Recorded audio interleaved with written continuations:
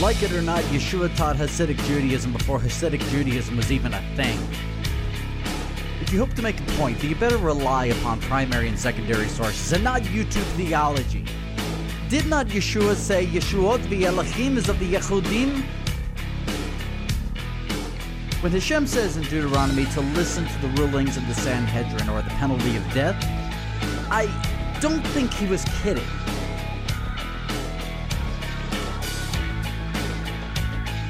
If you're a sacred namer, a two-house theologian, a Karaite, a one-Torah theologian, and you reject the rabbis and the sages, get ready to have your foundation be rocked. Ready, shalom and welcome, ladies and gentlemen, and welcome to Brutal Planet, right here on Yeshiva Radio.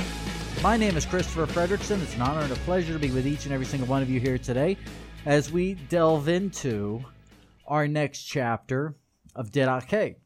Now, if you have the book, The Way of Life, the rediscovered teachings of the Jewish apostles to the Gentiles by Toby Janicki from First Fruits of Zion, you can go ahead and turn there in either the commentary section or within that of the translation section of Didache, and we are going to get started. Now, we may not finish it today because unlike the previous chapters, this is a much longer chapter, and the chapters within Didache are actually very short. You know, it's a 16-chapter manuscript. I believe it's 16 chapters. Let me double-check that.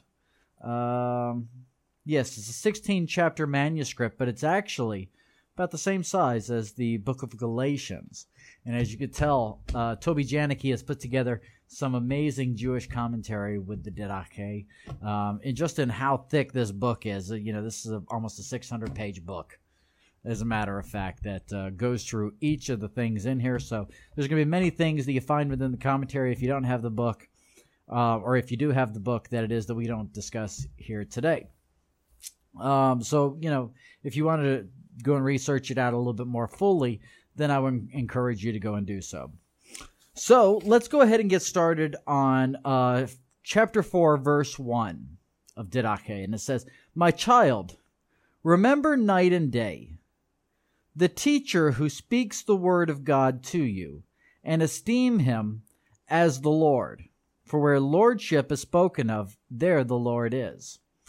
Now, this is a concept that is deeply ingrained within that of Judaism. Okay? This concept, actually, we end up finding within that of Pirkei Avot. Pirkei Avot is probably one of the most important tractates. Pirkei Avot translates to Ethics of the Fathers. It's found within that of the Mishnah. Now, the funny thing is that within the Mishnah, usually you have the Mishnah section that is translated over to Talmud, where you have a Gemara section, a Tanya section, and all this stuff. With Tractate Pirkei Avot, you actually don't have that. In fact, Pirkei Avot is said to stand upon its own merit. But then you have the Maharal of Prague during the time of the 16th century, who then goes and does a commentary upon that of Pirkei Avot, and is known as Der Chaim, the way of life. And so the thing is that this is actually something that's mentioned within there. It says within Pirkei Avot to acquire for yourself a rabbi as one who would acquire for himself a friend. And it says that this is, one of the most important things to do. Now, this is also important in today's time, not just during the time of Yeshua, not just during the time predating the times of Yeshua. It's very important today. Look across the plethora of the believing community. Within that of the biblical faith of Christianity, we have 35,000 different denominations. We also start to see these little splinter groups like that of the Hebrew Roots movement, the Messianic faith, and all these things. And you have people that say, you know what, I don't need a teacher. I don't need a rabbi. Ruach HaKodesh, the Holy Spirit, goes and instructs me. And so the thing about it, though, is that they really go and take that entire concept out of its biblical context, because what Ruach HaKodesh will lead you to truth, such as going and putting certain people within that of your life that will help you in terms of concepts that help you to mature. And it really speaks a great deal about kind of leading you to become Ger Toshav, to become a resident dweller among that of the Jewish people, which was a common practice on the 50th year of the calendar year in the Hebrew calendar. This would be done. The gates of Israel would be opened up, and the people would go and come in as Ger Toshav for a year. There were certain mitzvahs that it is that they had to keep. There were certain ones that they didn't because they were kind of beginners, and this was kind of their process of seeing if this life is a life for them. You know, is this life something that it is that that I want to go further in? Do I want to become a Ger Zedek? Do I want to become a righteous Gentile? And then do I want to become full-on Yehudi? Do I want to be to convert to Judaism? You know, and so this entire idea is something that's been around for quite a while now. The sad thing is that modern Hasidus and modern Orthodox Judaism really doesn't push the idea of conversion. Now, Judaism has never been a evangelical religion in any way, shape, or form. Never really has. But the thing about it, though, is that I've seen many people who have been part of their shul for, quite a while, whether it be from that of Chabad or Breslev, and what they end up doing is they want to become a part of Israel. They want to graft themselves to the Jewish people. And sometimes they are hit with opposition simply because of the fact that the rabbi or the elders or what have you don't want to invest the time within that individual. Now, the thing about this, I get questions about conversion all the time because many people know that it is that I converted. The thing about it, though, is that you can't just walk into a shul, be there for like a couple of weeks and say, oh yeah, I want to convert.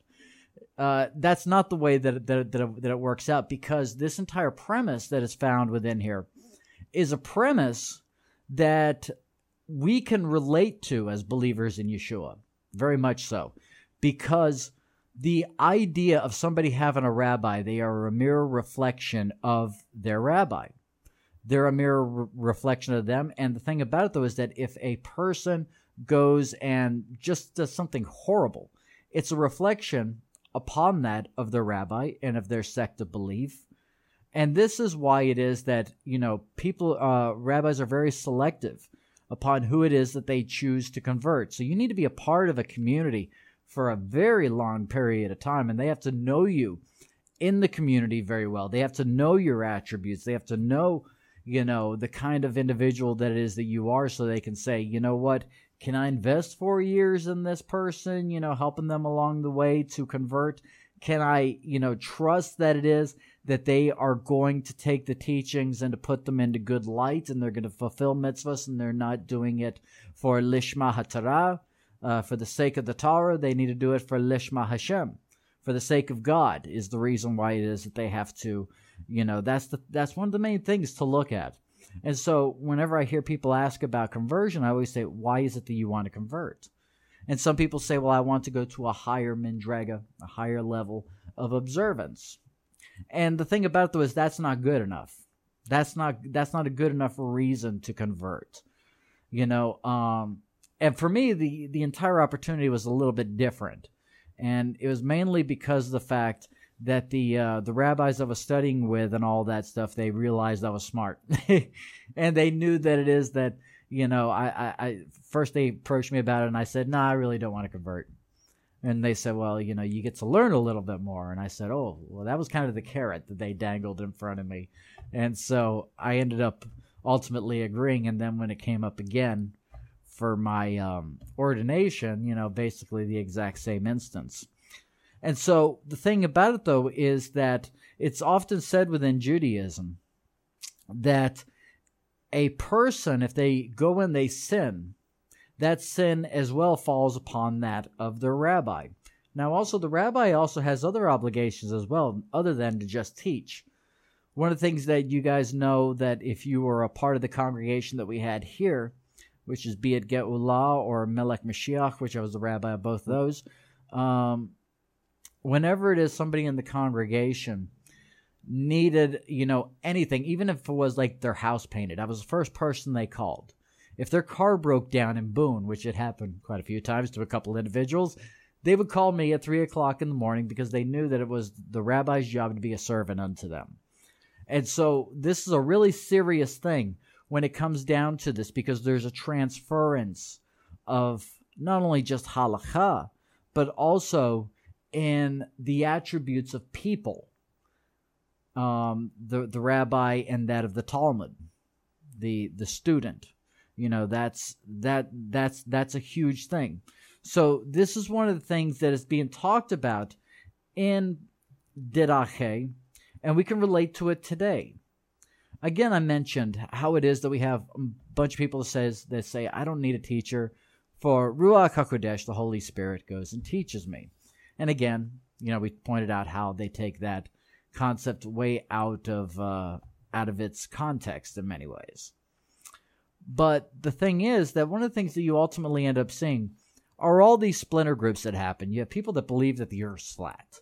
You have people that believe that you need to enunciate God's four-letter name and that you must do it one of the many dozen different ways that it is that people who don't know Hebrew come up with rather often. You also have, all of these divisions in terms of zitziot, who's to wear zitziot, who's not to wear zitziot. Do we take it literally when it says Bnei Yisrael as opposed to Banot Yisrael? And the thing about it, though, is that when you are so far removed from the hashkafa, from the worldview of the first century, halfway across the world, and you try and make it up as you go along in the 21st century, you're going to come into many different problems, dealing with things like idiomatic expression and all these other things.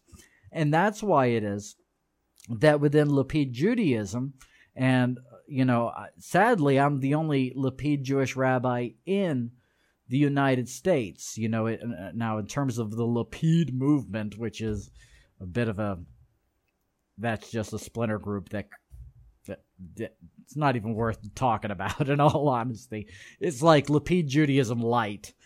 I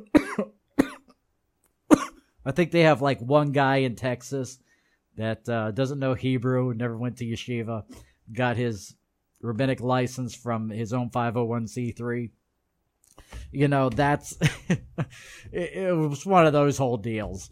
But the thing about it, though, is that what happens is a person has to have a competent teacher, because that competent teacher who has been to yeshiva school, who has been a part of a community, been a part of leading a shul, leading a synagogue and all that stuff, is going to guard them against bad ideology. They're not going to throw them headfirst into total observance of the Torah, which you see happening a great deal with these Hebrew roots fringe groups, that advocate one Torah and two house theology and all these things. You're not going to come in contact with those things. You are going to make sure that you get the scholarship and the hard work. That's going to be something that's going to be transferred over to you, is that hard work that it is that your rabbi put in. And so this is something that's very, very, very important. Verse 2 of chapter 4, it says, "And every day seek the presence of righteousness, so that you may lean upon their words." Okay? Now, here's the interesting thing. The word for righteousness is the word zadek, okay? Which is also the word for a person who's righteous. But within the word zadacha, which is the word for charity, we have the word zadek, okay?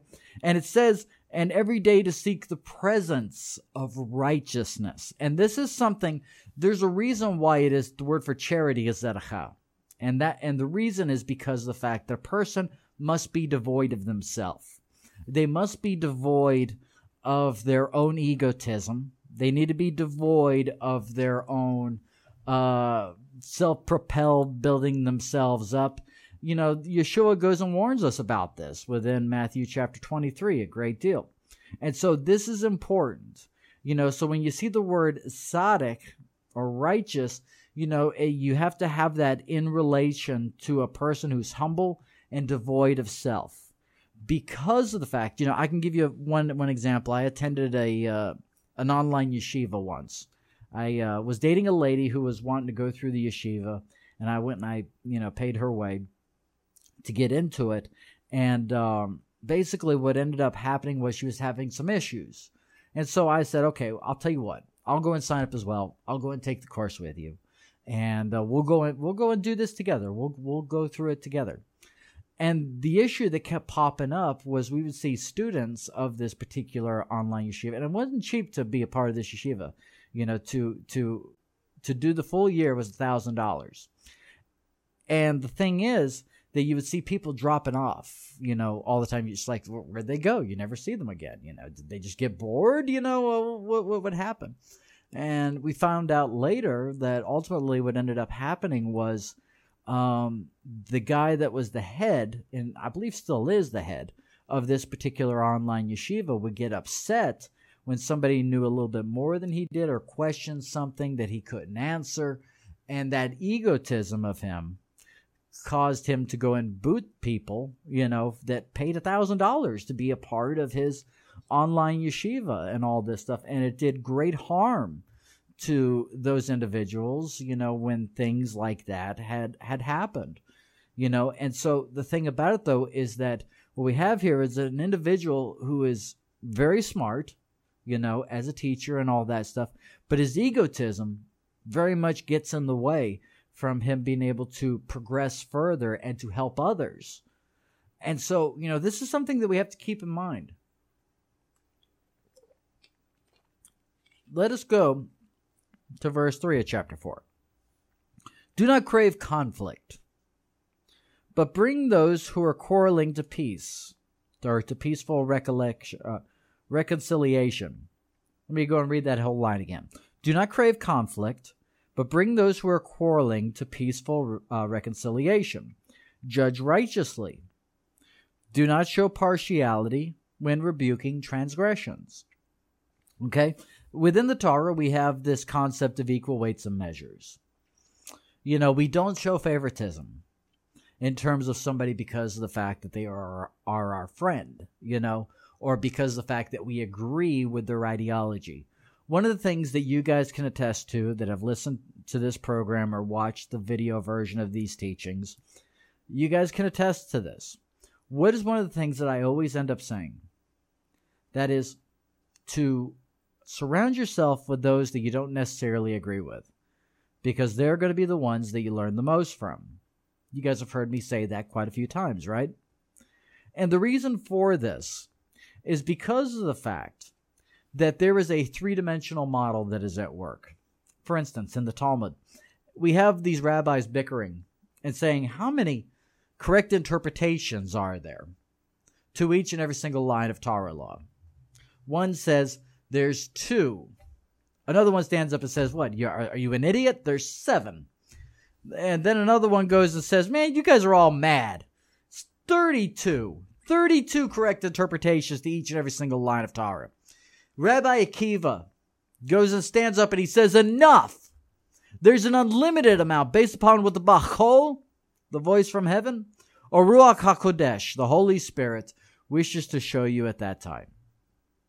This is one of the things that we got to understand, because the reason why this phrase is within here is because you have a lot of things going on within the Jewish world during the times of the apostles. A lot of things going on. And what's happening during this time is that you have these groups. You have not only the Jewish groups within the 5 sects of Pharisee, but you also have the Sadducees, you have the Essenes, but then you have outside groups such as converts, and then you have B'nai Avraham or Ger Toshav. You know, you have those who keep the laws of B'nai Noach, the beginning, of these whole things. And we see within the words of Paul, and as a matter of fact, I got several books here that may be helpful for you guys in terms of, understanding more things in terms of the first century. And let me just go ahead and take a break real quick and show you, some of these that'll really help you out. One of the guys I really rely on is a guy that I've talked to many times at SBL and ETS. It's Dr. Mark Nanos with the University of Kansas, and this is his book, Paul Within Judaism, Restoring the First Century Context to the Apostles. Another one, and I believe I've spoken with this gentleman at SBL as well, is Dr. Mark Kinzer, Post-Missionary Messianic Judaism, Redefining Christian Engagement with the Jewish People. Okay. Another one of Dr. Mark Nanos' books, The Mystery of the Book of Romans, as well. This is kind of his swan song, as a matter of fact. That one, that's just a good commentary. And this is where he got his idea for the entire Paul Within Judaism, where Dr. Mark Nanos got that, is from actually a book that was built upon this one. And I got my other book loaned out to a buddy of mine, which is called Paul and Palestinian Judaism by E.P. Sanders. But this is the one that kind of followed it up and said this is what Sanders's theology is, which is the new perspective on Paul, put out by James Dunn. And so Paul Within Judaism is kind of built upon this concept from this book that was written in the 70s. We also got D. Thomas Lancaster's book. Now, this is a layman's version of maybe like all those books put together. He goes through the history and all that stuff, many of the things that are going on within the Jewish world within his commentary on Galatians. So it's called The Holy Epistle to the Galatians by D. Thomas Lancaster. It's a great book. You can actually get this one on ebook as well. I don't believe any of Dr. Nanos' books are are in ebook or not. I'm not really sure. But, this is one of the struggles that was going on here. And so what would ultimately end up happening is there would be these battles of, we're right, everybody else is wrong, and they get stuck in these positions. Now, the thing that the apostles are trying to show here is that, first of all, you shouldn't be stuck right there. You shouldn't be doing that. You need to be surrounding yourself with people who think differently than you, who maybe are a little bit more advanced than you. And when you get into this concept of the humility that comes from righteousness within that of verse 2, we then see the follow-up is don't crave conflict. And those who are quarreling, bring them to peaceful reconciliation. And the thing about it, though, is that the egotist will constantly try and start quarreling, constantly try and start dissension among the body of believers. I'm right, you're wrong, that's the end of the story. It's kind of the way that they operate, And so the thing about it, though, is that we're not to be this way, because if we become this way and we start to become, very self-righteous and we're constantly wanting to conflict with one another, then the fact is that, first of all, we can never have shalom. You're not going to have shalom within that of your marriage. You're not going to have shalom within that of even your observance of mitzvahs, your observance of the commandments of God. You're not going to have that peace with God if it is that you are quarreling among your brother. It's just not going to happen. At times, we just got to sit there and say to ourselves, you know what? This person sees things a little bit goofy, but you know what? He's still my brother. I love him anyway, and not try and convince them through intellectualism that they're wrong, unless it is that they ask, unless it is that they are at a point to where it is that they say, you know what, I think this, and I have all this evidence to back this up, but I want to see what it is that you say. Too often, I saw something on social media a couple of days. They said that one of the hardest things about keeping kosher is inserting it into every conversation. And that's one of the things that we ultimately end up seeing. We get zealous about our halakha. We get zealous about the way that it is that we do things. And the thing about it, though, is that the person who may be a little bit immature tries to push their, new understanding, no matter how flawed that it is at the time, upon everybody else, and say, that we all need to be like this. We all need to be doing things the way that it is that I do them. But the fact is that we need to really do a better job of peaceful reconciliation and not looking to, and I think the modern word is trolls, not be trolls. We need to, seek shalom above all else. There's been many instances where it is that I've wanted to, I would get upset, over something, that had happened to me, or, something that was said about me, or, just instances in my life. But the thing about it, though, is that at times I realize that, first of all, I need to be seeking shalom in everything, finding reconciliation, peaceful reconciliation through all the things that bother me in my life, what other people have done, and all that stuff. And so, the thing about it, though, is that's the way to live life. Because ultimately what that does is it softens the heart. It softens the heart, and it helps us to become more susceptible to God, helps us to be able to be molded in the way that God wants us to be. The hardened heart is unable to do it. But the thing about it, though, is that when we sit there and we say to ourselves, you know what? It doesn't hurt that bad to be wrong. In fact, it kind of feels good to be wrong because I get a little bit more, chokmah, a little bit more wisdom by being wrong than it is by being validated. We get to that point. It's one of the things that really helps us out within that of our walk. Do not be indecisive as to whether or not your judgment is correct. Within verse 3 and verse 4 here, we see this attribute of judgment that's talked about. Now, many people don't know about how it is that judgment was rolled out by the Sanhedrin. Many people don't know this history. You could think of, you guys remember the O.J. Simpson trial, for instance. O.J. had the dream team. Then you had the state prosecutors, with Marcia Clark and Christopher Darden and all this stuff. It was almost like having, Charles Barkley, Michael Jordan, Magic Johnson, Larry Bird go up against, two random college students. That's the way court cases, that's the way that court case kind of played out in many ways. But the thing is that within Judaism and within that of the cases that are brought to bring judgment, it's very interesting how it plays out. And I almost say to myself, this is the way that we should do it in our own American courts, if you ask me. That basically what happens is that within the Sanhedrin, you have all the members of the Sanhedrin, and you have a couple of judges. They're sitting there. And so what happens is they're split right down the middle. And they say, okay, you argue on this position. And then the other half, you go and argue on this position. Say that it is that a person's being tried for murder, or whether it's a halakhic decision, how long should our zitziot be, and all that stuff, and the Sanhedrin covered all these. And so what happens is you would have one half go and argue one way, then the other half go and argue the other way. Split right down the middle. Doesn't matter what they personally believed or not. Doesn't matter in terms of what their bias and judgment would ultimately be based upon their sect. They were required to argue this and then that. And then halfway through, what happens is they say, okay, the judges say, switch positions.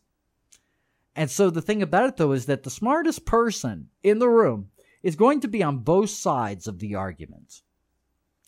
And also, another thing that ultimately ends up happening is that when somebody goes and takes somebody before the Sanhedrin and say, they did this to me, or what have you, they say, okay, what do you think the judgment should be? And they go and they say, well, here's what I think, their judgment should be if they're found guilty. Now, let's say that it is the person's found innocent. The person who brought them to trial then gets the judgment, which it is that they wanted divvied out to the other person upon that of themselves. Okay? And so the thing about it, though, is that this is, in many ways helps us to be impartial in judgment and making, giving judgment on all these things, and them being indecisive, as they end up saying here, because our partiality can get in the way, especially in modern times when there's not a Sanhedrin. So this becomes very hard today. Now, at the time of the disciples, however, when this was written, the temple was still standing. The Sanhedrin was still reigning. But it wasn't reigning for only but another 20 years or so. And so the thing about it, though, is that this was almost something that they saw coming in many ways. They kind of saw this coming in the fact that it is that at times we would have to render decisions based upon theological matters in our own ways that are outside of that of Mishnah, outside of Shulchan Aruch, in terms of those rulings and how it is that we should go about doing things. And because there would be new inventions, today we have cell phones. Today we have television, electricity. How is it that we go about fulfilling mitzvahs of Shabbos, for instance, with these technologies? Is it okay to go and use your cell phone on Shabbos? Some sects say yes, based upon the influencers of that particular sect in modern day times, but none of those things are binding. So in many ways, there is, decisions and judgments that have to be rendered upon ourselves as well through that of our own, halakha. And so this is important. The Word of God is very important. And so the thing about it, though, is that we need to treat it with care. We need to treat it with honor. Do not be one who stretches out his hands to receive, but puts them back in regard to giving. It also says, we mentioned Pirkei Avot before, it says in there, be not like servants who serve their master for the sake of receiving a reward. Instead, be like servants who don't serve their master for the sake of receiving a reward, and may the awe of heaven be upon you. And this just goes back to that entire idea of Zadok and Zadacha. Here's another instance. When people would go into the Bayis HaMikdash, the Holy Temple, when they would go in during the times of Yeshua and the times before, there would be a basket in there that was basically worked as what we call today a tzedakah box, or those within Christianity called the offering plate. And what would end up happening is a person would go in one at a time. And those who gave would go and give, whatever it is. And there were no 501c3 tax write-offs or any of these. It was actual tzedakah. It was actual charity. There was no worldly monetary benefit for going and doing these things. They didn't write them off on their taxes or anything. And nobody knew who gave what. There was nobody who knew. But then there were people who were in need. They would also be in the same line. And the person who was in need would also go through the line and take what it is that they needed. And the thing is that you go and you look at this concept here, and we say to ourselves, how much is it that we lack in terms of this idea of tzedakah? Many people want to support what it is that we do because they like the radio show.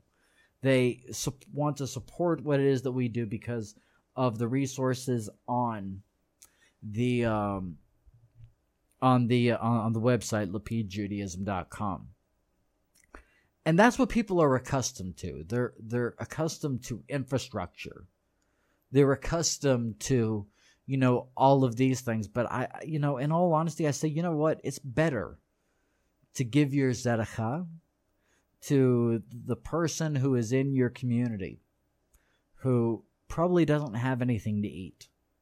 It's probably better for you to go and help individuals like that within your community, the widows, the orphans, the individuals who visit the local soup kitchens, those who it is that are at a rough time in their life, people that it is that you know personally. It is better to help those individuals than it is some, building where it is that people meet. It's better than, say, for instance, the website that we run, lapidjudaism.com. Because in all honesty, the thing with things like that is that the kingdom is not advanced by, you guys thinking I'm smart. You guys enjoying what it is that I say. You guys, going and, learning these things that it is that we talk about. That's not how it is that the kingdom is advanced. The way that the kingdom is advanced is what it is that we apply. That's what it's about. That's ultimately what it's about. Verse 6. If you have the means, give a ransom for your sins. This is something that I think in many ways a concept that the Catholics really take out of context. And this is going to be a little bit of a segue into Aramaic primacy in many ways. You guys all know the story about the rich man who came before Yeshua. And Yeshua goes and says, go and sell all your stuff and then you can go and follow me. And most translations, about 99.9% of translations say, it is harder for a rich man to get into heaven than it is for a camel to go through the eye of a needle. Now, this is a concept that really doesn't make much sense because many people speculate and say, okay, well, there was this place called the eye of a needle, and it was so low that the camel had to hunch down to get through and all this stuff. And the follow-up question should usually be, do we have archaeological records of such a place or any sort of textual reference from primary or secondary sources that such a place existed? And the fact is we don't. There's no indication that any place had ever existed, nothing even in folklore during the time. This idea was just a modern invention that somebody had cooked up saying that something existed at the time that it didn't. And so the thing is that within the Aramaic there, you have the word gamal and the word gamala. Now, within that of the Khabbaris Codex, you don't have what is called nakud. Okay? What is nakud? Nakud it technically means punctuation. And it's the little dots and dashes that are above, below, or inside of letters within that of Hebrew and Aramaic. In Aramaic, they're mainly above the letters. And so there could be various ways that these things could be rendered because they also render vowels as well.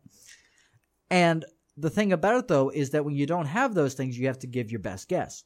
Well, within the Khabbaris Codex, we have a choice between the word gamal for camel or gamala for that of heavy rope. Now, here's the thing that's interesting, is that can a heavy rope fit through an eye of a needle? Well, yes, it can. But you have to take it one strand at a time and feed it through the eye of a needle, basically meaning to slowly unravel your wealth. And this is one of the things that we end up seeing with Nicodemus, as a matter of fact. There's a lot of history in terms of Nicodemus that people don't realize. Nicodemus is actually talked about a great deal within that of the Talmud. And he's talked about as this very wealthy and rich Pharisee who basically he went and, would constantly, say, hey, anybody who needs food, to the local butchers and all that stuff, and they don't have enough, I'll pay you for whatever it is they need each and every single day. He paid for additions to the Holy Temple and didn't want anybody to know. This is what it is that he did. He was that guy, and this is how it is that Nicodemus was. And so the thing about it, though, is that in many ways, our own ego and haughtiness translates over to sin. So trying to hoard things for ourselves, in many ways, does translate into sin, because of the fact that we get so accustomed to creature comforts and all these other things, as opposed to the Olam Haba, the world to come, the Malchut HaShamayim, the kingdom of God. We fail to really, make that connection. Going to do one more verse here, and then we're going to go ahead and end. Do not hesitate to give, and do not complain when giving, for you will find out who is the good payer of wages. Thing we have to realize, everything comes from Hashem. I can give you an instance to where I remember this was several years ago. I was out of work for like 3 months. And you know when it is that, you have bills to pay, that's very stressful. And so I was going around filling out applications everywhere. And there was this place that was just opening up, little Japanese place that I still go to on occasion. And it was called Kin to Kin. And so I was one of 2 wait staff that they hired over there. Now, keep in mind, this place is right by the movie theater. Okay? This big multiplex movie theater that they built in downtown Morganton. And so the thing is that I ended up, going to being one of 2 wait staff over there. And plus, I'm not familiar with sushi. I'm not familiar with the difference between hibachi and teriyaki and all these other stuff. I try to learn by, studying the menu, try to memorize the menu and all that stuff. Memorization is not one of my big things. But the thing about it, though, is that because of the cultural differences, if you know what I mean, from my bosses and the other workers over there and all that stuff, it was just very hard and very different to me. I felt like a fish out of water. And I ultimately ended up hating the job after a couple of days. I said, it's going to take me a little while to get my footing, but that's, that's normal. And then what ultimately ended up happening is I was leaving one night. I think I made about $80 in tips that night. And I was leaving, and I said, okay, before I go home, I'm going to sit in my car. I'm going to pray. I'm going to thank Hashem for giving me this job. Even though I hate it, I'm going to thank him for giving me this job. And so I ended up doing that and praying to God for about 5 minutes and saying, you know what? This is not the way that I wanted it to play out, but God, I thank you for giving me this job so I'm able to pay my bills, so I'm able to do the things that it is that I need to do. Thank you, Lord. Thank you for doing this. And then what ultimately ended up happening was the very next day, it's like everything changed. Everything changed. I realized that everything was from Hashem. And the thing is that the job got incredibly easier. In fact, when I go in there now and order my hibachi steak, one of the things that the wait staff even tells me, and as they said, you were one of the first waiters over here, weren't you? Your name's Christopher, isn't it? And I said, yeah. And they say, you know what? My boss over here, Shoye, yeah, I know Shoye. Shoye is my buddy. And they say, he always says that he wishes we were as good as you were, which is something that just kind of changed just totally overnight. And so it's one of those things by realizing that everything comes from God. Everything. So when it comes to our income, when it comes to the things that it is that we are blessed with, me just having this glass of water right here, just, this very thing. Say Baruch Hashem. Baruch Hashem, for allowing me to have this, allowing me to take a breath, allowing me to be able to wake up this morning and to do this radio program for you guys. The most simplistic of things. For some reason, we fail to thank Hashem. We fail to do it. And it's something that it is that we need to start doing a better job of, no matter what your faith is, no matter if you're, advancing yourself within Judaism, whether it is you're in Christianity, whether it is that you're a part of the Hebrew roots movement or the Messianic faith, it doesn't matter. One of the things that we need to do a better job of, is showing gratitude towards the Creator of heaven and earth. All right? Well, ladies and gentlemen, I hope and I pray that this teaching here today has been a blessing to you, and I hope and I pray that it has been helpful to you. And I want to wish each and every single one of you Shalom Brocha. Peace and a blessing. Shalom. So you want to learn Hebrew or Aramaic, or maybe both? Make sure to check out HebrewandAramaic.com. All 3 of the instructors on the website have accredited Moray licenses to teach the languages that they teach on the website. You can take the lessons on your very own time, and they even have a Roku channel so you can learn from the comfort of your very own couch. With over 200 videos going step by step through the languages and all the various scripts and over 100 PDFs of exercises and quizzes, this is the most thorough set of lessons that you'll find anywhere on the languages of the Tanakh and the Brit Hadashah. So visit HebrewandAramaic.com today and sign up for only $15 a month.